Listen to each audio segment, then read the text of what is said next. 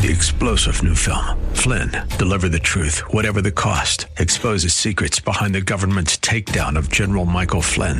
Flynn knew what the intel world had been up to. He ordered the first audit of the use of contractors. This set off alarm bells. He told the truth. He was the most dangerous person for Donald Trump to hire. They had to get rid of Flynn. Flynn, deliver the truth, whatever the cost. Available now. Watch it today. Go to salemnow.com. salemnow.com. From policy to culture, principles to politics, this is the Seth Leibsohn Show.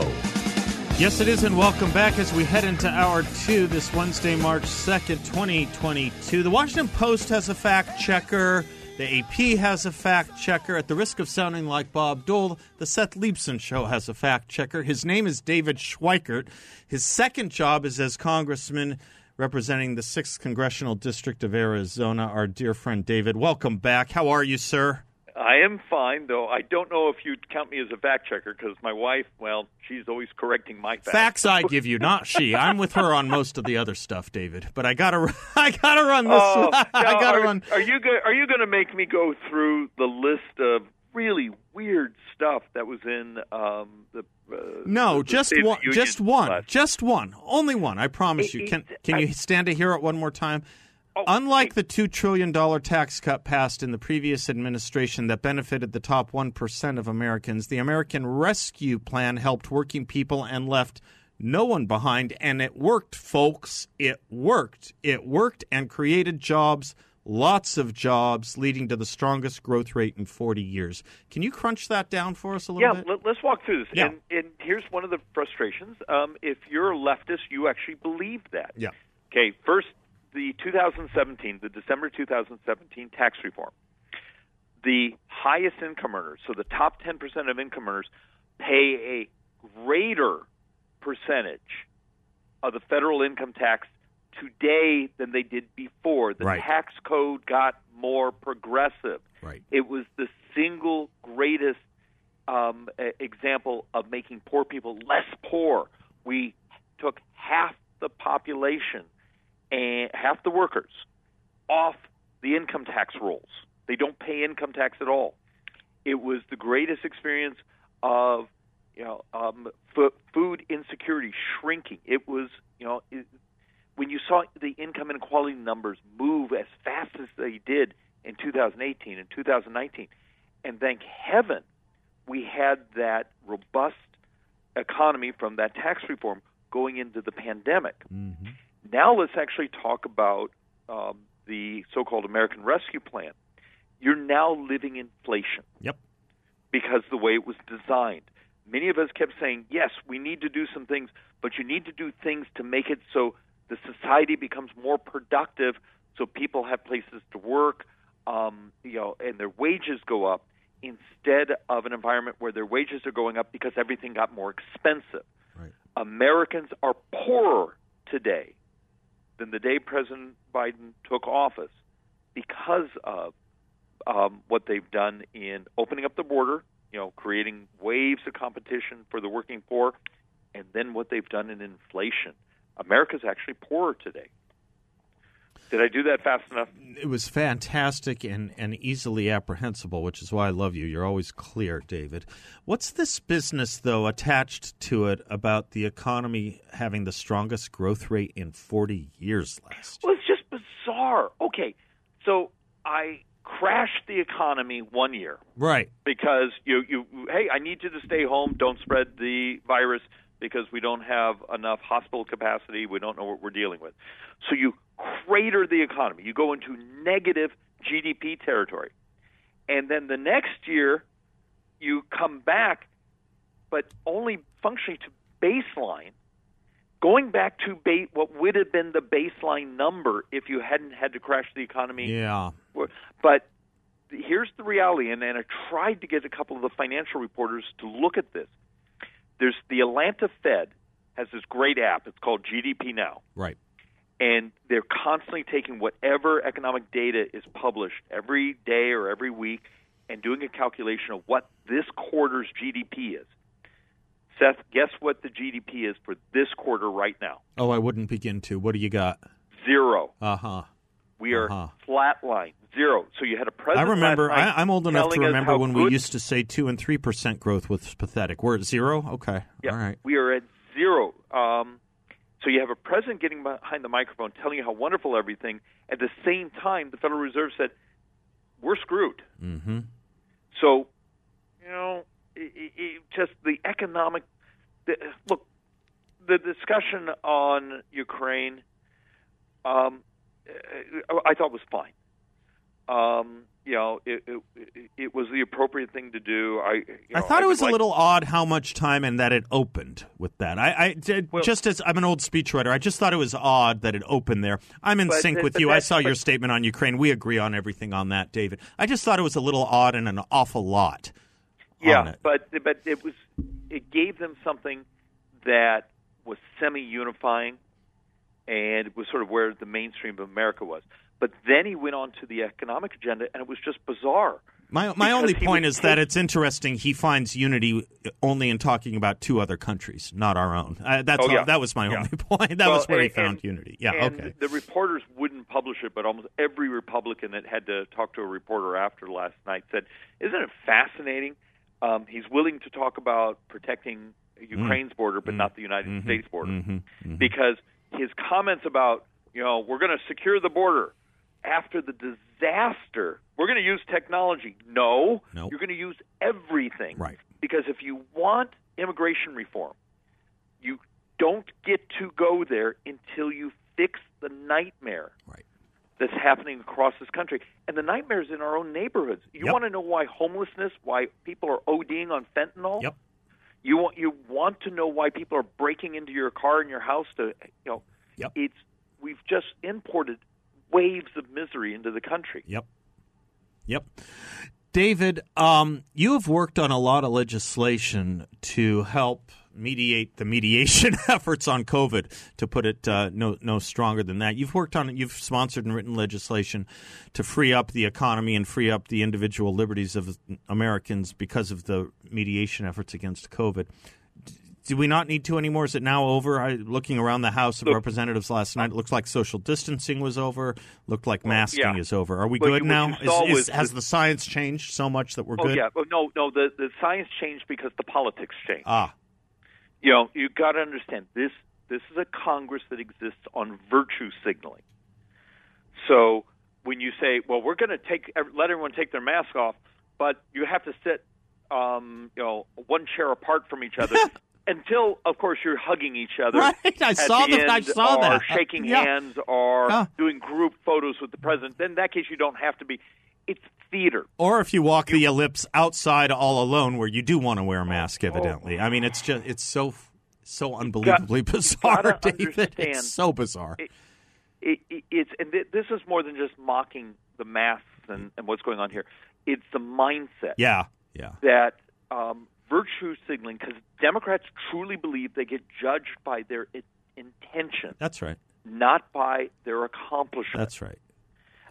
And we live in a world that the media, particularly when you have a Twitter-type media, you reward the 20 seconds of virtue signaling and then move back to your misery. That's right. Right. Look, as you know, I've had legislation since functionally the end of last November saying once we have therapeutics, because that was always the standard. You can take a home test, you can take a home PCR test now if you want. You have an antiviral. The pandemic should be declared over. Yep. But there's an army of lobbyists here in Washington, and I hate to say around the country, that like the extra money. Of course. There's still billions. That's and billions the economics of it. There's a sociological problem too. There's a great deal of a number of our fellow citizens that like the crisis as well, I have to say. Well, the crisis is manipulative. There's those who exist in fear. I mean, if you know folks on the hard left, they're the people in the Prius next to you on the road. They're in the car alone, and they're wearing a mask. Yeah, I've seen it. It's like wearing a seatbelt on your sofa in your living room. It's the same thing, And look, that's a psychological issue. Yeah. They live in fear. Yeah. But as a society, maybe what you saw finally on the floor last night is the Democrats are seeing polling where we're tired of it. Probably. America's tired of it. The virtue signaling comes to an end. Maybe my legislation to declare the pandemic over will move forward, except there's an army of lobbyists who don't want it to come to an end because of the money. Yeah, of course. Of course. And remember, the Democrats passed 2-3 weeks ago legislation saying the pandemic's not over till 2025. Right. Is there something magical about that year? I think it had more to do with the spending and a presidential race. Gotcha. Well, David, you had to sit through it last night. Most of us watched it from afar and abroad, but I knew exactly when he uttered those words. I could not wait to talk to you today, as I can't wait to talk to you every week. You are a gem. You are our star. Thank you, sir. All right. Go get him. Have a great evening. Go get him. Now you're quoting Joe Biden. Isn't that how he ended his speech? I Go thought get him. I thought you might find that funny. Shame on you, David Troy. We love you. Godspeed. I'm Seth Leibson, 602-508-0960. We'll be right back. 508-0960. Give us a call. Anything on your mind you want to talk about, State of the Union, Ukraine, Russia, the United States, Europe, whatever you want, and anything in between. Happy to do it. I think my point has a little bit of a marginal importance, not the most important thing at all, but I do think it is interesting, and David and I were just talking a little more about that as well, Schweikert. I do think it's interesting where the president, and I haven't seen many people mention this, where the president of the United States tries to craft, create, and forge unity in this country. The only way he can do so is twofold. One, talk about things he has really very little to do with, and two, other countries. That was the first, fifth, 20% of the speech last night. And David's right, and everyone knows there's a fair amount of unity about sympathy for the Ukrainians. There is, and good. Maybe even more would be better. But it's not good enough, and I think the virtue signaling is going to wane over time, and I think it'll probably wane before the sanctions have any meaningful effect at all on Vladimir Putin, especially the way they're being implemented and enforced and decided upon. It's all going to be too late anyway. So it's virtue signaling at its worst over a serious crisis that no one is prepared to really give us a good answer as to what the solution can or should be, having the first wall fallen, which was Putin not fearing the United States' reprisals or reactions in the first place, knowing he could go in without any problems from the United States or the rest of Europe. That's really the first problem. But as a matter of domestic politics, it's just interesting to me that the president now was the candidate who campaigned on unity, ending our divisions, bringing Americans back together, spends 20% of his speech on that, and none of it is about the United States. It's about two other countries. You know why? I hate to say it, and I hope I'm wrong, but it's really hard to put a genie back in the bottle once you've broken it. It's really hard to do. Is the bottle too broken to be repaired? I hope not. But when you spend 4 years campaigning that the other party is a party of racists and white nationalists who didn't even win the election in the first place because of Russian interference and illegitimate, when you spend 4 years, you're breaking a bottle that it's awfully hard to put a genie back into, especially after you double down by saying that it's a party of Bull Connors and Jefferson Davises and George Wallaces. And it's as equally accurate to describe the Republicans that way as it is to say what they've been saying about Republicans and Donald Trump from circa 2016 to, well, still. Mike's in Peoria. Hi, Mike. You need Mike in Carefree? Okay, I'll take Carefree. You were probably in Peoria when you called, and you're now in Carefree. I'll take any Mike who's willing to talk to me. Well, I had several points. Okay. First, when people say that we need to get our house in order before we help someone else, everybody's house needs to be in better order, and we're always striving for a more perfect union. But when your neighbor's house catches fire, you don't say, well, gee, I'm painting my house. I can't call the fire. No, you lend them a hose, as FDR said, right? That's right. Yeah, exactly. I get that. If you don't do that, your own house will burn down. It can, yep. And when we talk about what we are asked to give Ukraine, so far the aid we've given them is less than 1% of the aid we gave the Taliban in Afghanistan. Right. Last night, Joe Biden bragged about $1 billion. $1 billion. Are you kidding me? Are you kidding me? That's 80 times less than our U.S. Federal Department of Education. And 1/80th of what we gave the Taliban. Yep, there you go. There you go. There you go. Nicely put. Nicely put. What about this issue of unity in this country, Mike? Is the genie out of the bottle that's broken, or is the bottle reparable? Do you think we can find unity in this country again? Well, I think we can. I don't think our current leadership can. It's as if you have a man in the desert, and he likes his left foot and he doesn't like his right foot. So he says, I'm going to take the shoe off the right foot and we're going to walk out of this desert. How far do you go? Yeah. And the Republicans are equally guilty. You know, in to a certain extent, it's like, you know, you can't have a ship that only half of it's out of the water. Right. I also think that the Democratic Party really only has one playbook, and it's based on divisiveness and division. I really do. I really believe it's based on crisis, divisiveness, and division, and they will invent it where it doesn't exist. They invented a race crisis in this country. It didn't really exist. Exactly. And it just is worn so thin that no matter what goes wrong, you know, if you're speeding in your car, it's because you're racist. There is a shelf life to this stuff, isn't there? There is a shelf life to it. Yeah. It's just to the point that, sadly, there are still racial issues in this country. Of course. But they're made a mockery by calling someone racist because of normal verbiage. Right. When racist stands for anything I don't like, you have so vitiated the term racism that it's almost meaningless. Which is, by the way, a dangerous thing to do, because then what do you use when the racist does show up?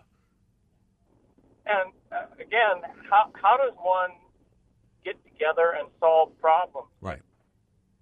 If everything that you say is slapped down as a negative connotation, you can't have a reasonable discussion. I mean, Victor David Hanson is just a perfect example of when he explains that so wonderfully. It's like we don't know how to talk to one another. Yeah, but the thing is, we used to, and that's the weird thing about this business of unity too, isn't it, Mike? The thing is, we used to. Unity shouldn't stand for pleasantly accepting one another's views that we find noxious. Unity should mean respecting our fellow citizens because they are our fellow citizens and Americans who can rally around common principles. Thomas Jefferson, in his first inaugural, says we're all Republicans, we're all Federalists. The two parties at the time, differences of opinion are not differences of principle. We understood that. Differences of opinion, yes, of course. But the problem is, I think we have a party in this country that has changed that dynamic into one of differences of principle. Differences of principle where they have made America the thing we are debating about, not marginal tax rates. They have made the goodness and the decency of America and Americans the issue, not whether we should have a climate bill that adjusts to this many inputs and that many outputs, or a oil policy or an energy policy that has this much import and this much output, or an immigration policy that allows in so many immigrants from this continent or this country or another continent and another country. They have made this about differences of principle, not differences of opinion. I think that's the ultimate shame, and that's what makes it so dang hard. Mike, thank you. Bless you. Godspeed. We'll be right back. Welcome back to the Seth Leibsohn Show. Got some calls on hold. Don't go away. We will get right back to you in just a second. Sometimes we have a guest or a caller who says something so interesting or new that it really shakes the welkin ring. Phrase you don't hear much anymore. Louis Hallman here yesterday was one of them. It did one of those yesterday, and I said, you've got to call in tomorrow, and we've got to pursue it then because I just can't do it in 3 or 5 minutes. Louis Hallman, welcome back. Thanks for joining us again. Much appreciated. Always a delight. Thank you, sir. Thank you. Propose this interesting thought that you did yesterday that we didn't have a chance to hash out because I thought there was a lot to it, if you don't mind. Sure. So there's this notion that I have been working through trying to figure out, and I'm not sure that I have maybe the exact answer here, but in thinking about how I consider myself politically, I've always identified very strongly as an individualist, as I'm sure have you, as have many conservatives, right? We recognize that the individual is the ultimate minority, and so these concepts like social justice or these sort of more seemingly collectivist solutions, big government solutions to what we see as ethical problems, we don't really like very much. Right. And what's weird about that and what is sort of interesting to me is that I'm no longer convinced that conservatives are actually individualists. Okay. At the deepest sort of moral and ethical level. And the reason I say that has to do with the work of a Yale researcher called Jonathan Haidt. He wrote a book about a decade ago called The Righteous Mind, in which he postulates that there are 5 moral foundations that we all use to varying degrees or another. Now, the first 2 of those, harm and fairness, are individualizing, right? We care about the avoidance of harm and that everyone has access to things like water. These are individualizing foundations. Now, the last 3, the binding cluster, are things like authority, in-group loyalty, and purity. And so what's interesting is that conservatives use all 5 foundations more or less to an equal degree, whereas those on the political left or liberals will use only the individualizing cluster of care and fairness. This is the equity thing that we hear about. And what's more, when I think about the kinds of things that conservatives talk about, we're very interested in the West as a civilizational project and protecting what Edmund Burke described as the negotiated contract that our civilization is between the dead, the living, and those yet live, who have yet to live. And this is all, this is in some sense, a very collectivistic mindset. Now, I would point you then to the alternative on the left. What we see culturally is an obsession with individual identity and concepts like affirmative action, all of which move to elevate the sort of temporary cries of the individual over sort of the long civilizational project to which we're all members in a compact.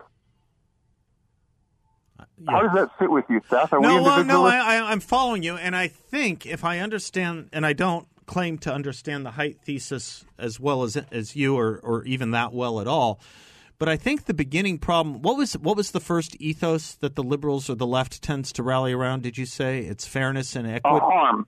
And then fairness and harm reduction. Fairness and harm reduction. Okay. Let's take the fairness thing for a second, because I think this is a problem that has been foisted on us that we didn't start out with. I think it has been foisted on us by leftist or progressivist instincts. Relativistic, perhaps, is the best description of it. And I agree with you that too many conservatives bought into it. We did a pretty good job, I thought, Louis, in outlining the contours of what should be embraced there in our Declaration of Independence when we spoke about equality. All men are created equal.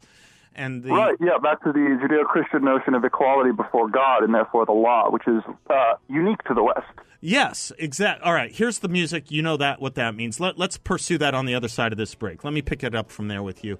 Louis Hallman, we have some other callers on hold. Don't leave. You'll probably want to weigh in on this, too. It's a fascinating question. I'm Seth Leibsohn. We'll be right back. Welcome back to the Seth Leibsohn Show. Louis Hallman is on the line, and we're talking about some interesting theories having to do with the conservative movement, individualism, individual rights, and a theory that Professor Jonathan Haidt has staked out. So, Louis, I guess I would start by saying this, and this is the kind of conversation that we could lubricate over for hours upon hours. But I guess I would start off by saying that if fairness is and harm reduction is the first set of principles, or the first two set of principles that animate the American left. You're right. Conservatives have yielded too much to it and given too much countenance to it as well. But we had a pretty good understanding of it in our origins, outlined in what made us a country and a people in the first place, which was the Declaration of Independence and its recognition of self-evident human equality. Yes, as you put it, equality below equality really in our inequality, our equal inequality below God, and our equal superiority above animal. There is something unique and important about the human condition. What's interesting about that notion of equality is, yes, that is a Western concept combined through what we Straussians call the wedding of Athens and Jerusalem, what you get from biblical wisdom as well as what you get from the ancient Greeks, and we distill that into how we govern ourselves. Free elections. The only reason I would allow you to govern me, Louis, right, is because you and I are equal, and I have given you my consent to govern me. And you, in turn, in this agreement, give me that consent to govern you should circumstances change or should I try and do that. But again, only with your consent. The entire principle of equality is what underpins a government that runs itself under that exists due to free elections, where each man gets one vote, one man, one vote, right? That's the principle of equality, and it's also the governing principle of individual rights. Why is your right and all of your rights, why are all of your rights as important as all of my rights? Again, the principle of equality, which I believe the securing of which individual rights was the purpose of our founding. As I say, the first time a country founded itself, not based on blood and not based on an appeal to a divine right of king. So that would be my first opening thought. It's been perverted. It's been perverted into some kind of animal farm notion of equality and equity. But that's what it meant originally, and that's what gave us our individual rights, which I'm supposed to respect yours and you're supposed to respect mine, based on the notion that neither of us are naturally superior to the other. This is what the Lincoln-Douglas debates were about, by the way. Let me say that the right is subject to and is compelled by all five moral foundations, while the left is compelled only by those two, individualizing harm and equality. Okay. And what that means technically is that the right has a capacity to empathize with all of the arguments the left is putting forward, while the left does not have a parallel ability to understand the right's basic moral calculations when it comes to the rest of the things that we care about. And so that is why we've seen in this country sort of a cultural drag leftward since the 1960s or so, at least partially. Now, another thing I would observe it's interesting you put it to the 1960s, which I agree with, but I think that is an important thing to consider. Go ahead, and feel free to go to your next thought. So the next point I would make is coming back to this notion of are we individualists? Well, I think what conservatives actually are, in some sense, is kind of the Aristotelian mean, sort of between individualism and collectivism, right? We regard the inheritance of Western civilization as useful, and we don't want to do things in the short run that topple our society. It's a principal concern of conservatives. And the left, on the other hand, being bowed by the principles of fairness and harm avoidance, has been much more eager to stake new rights, rewrite definitions, and do all sorts of these kinds of games. And what that suggests to me, because if you're an individualist, game theoretically, right? If you're insecure in your position, you actually kind of want a strong central authority that can shield you from the rest of the world. That's why the vanguard of the proletariat in the Soviet Union were bums and alcoholics primarily, right? If you aren't doing well, you want a big daddy state to take care of you. I would also submit to you that a confident individualist looks a lot more like the libertarians. Don't get in my way. Let me do what I want. The world is where I want it to be. Conservatives, yes. I don't think, are quite either of those animals. Okay, right. Let's talk about this issue of new rights. That's an interesting point you make. If you think about it, we were just talking a few moments ago about equality as the basis of free elections and giving consent to be governed by a fellow American or a fellow citizen. But if you think of the new rights you're talking about, I'm going to guess 90% of them off the top of my head, maybe 100%, we did not get to vote on. No. They were not rights we consented to or voted upon. Think of any number of them that are now spoken of. Most of them were handed down by an element or an aspect or a part of the government that, in its original understanding in Federalist 78, Alexander Hamilton said should be the weakest of the branches. Right. Has become the strongest. We have removed consent and created a super legislature, which has created a superannuation of rights. Yes, yeah, absolutely. As well as, you and I didn't get to vote on these new rights, in other words. We didn't consent to them. The classic example I would look to is how healthcare is frequently talked about as if it's a human right. Yeah, a fundamental human right. Healthcare can only be a human right if we have a limitless supply of doctors and medicines and health staff and the logistical infrastructure to deliver it to everyone. Right? And so if one is a rabid individualist, and if one is not a doctor, you might want then healthcare to be a human right because it then means that someone is going to take care of you if you are sick. But if you are civilizationally oriented, then you'll realize that this whole idea is a house of cards and that healthcare cannot be a human right because we would have to chain doctors to the hospital beds and keep them working. It wouldn't work, among many other things, I'm sure. Right.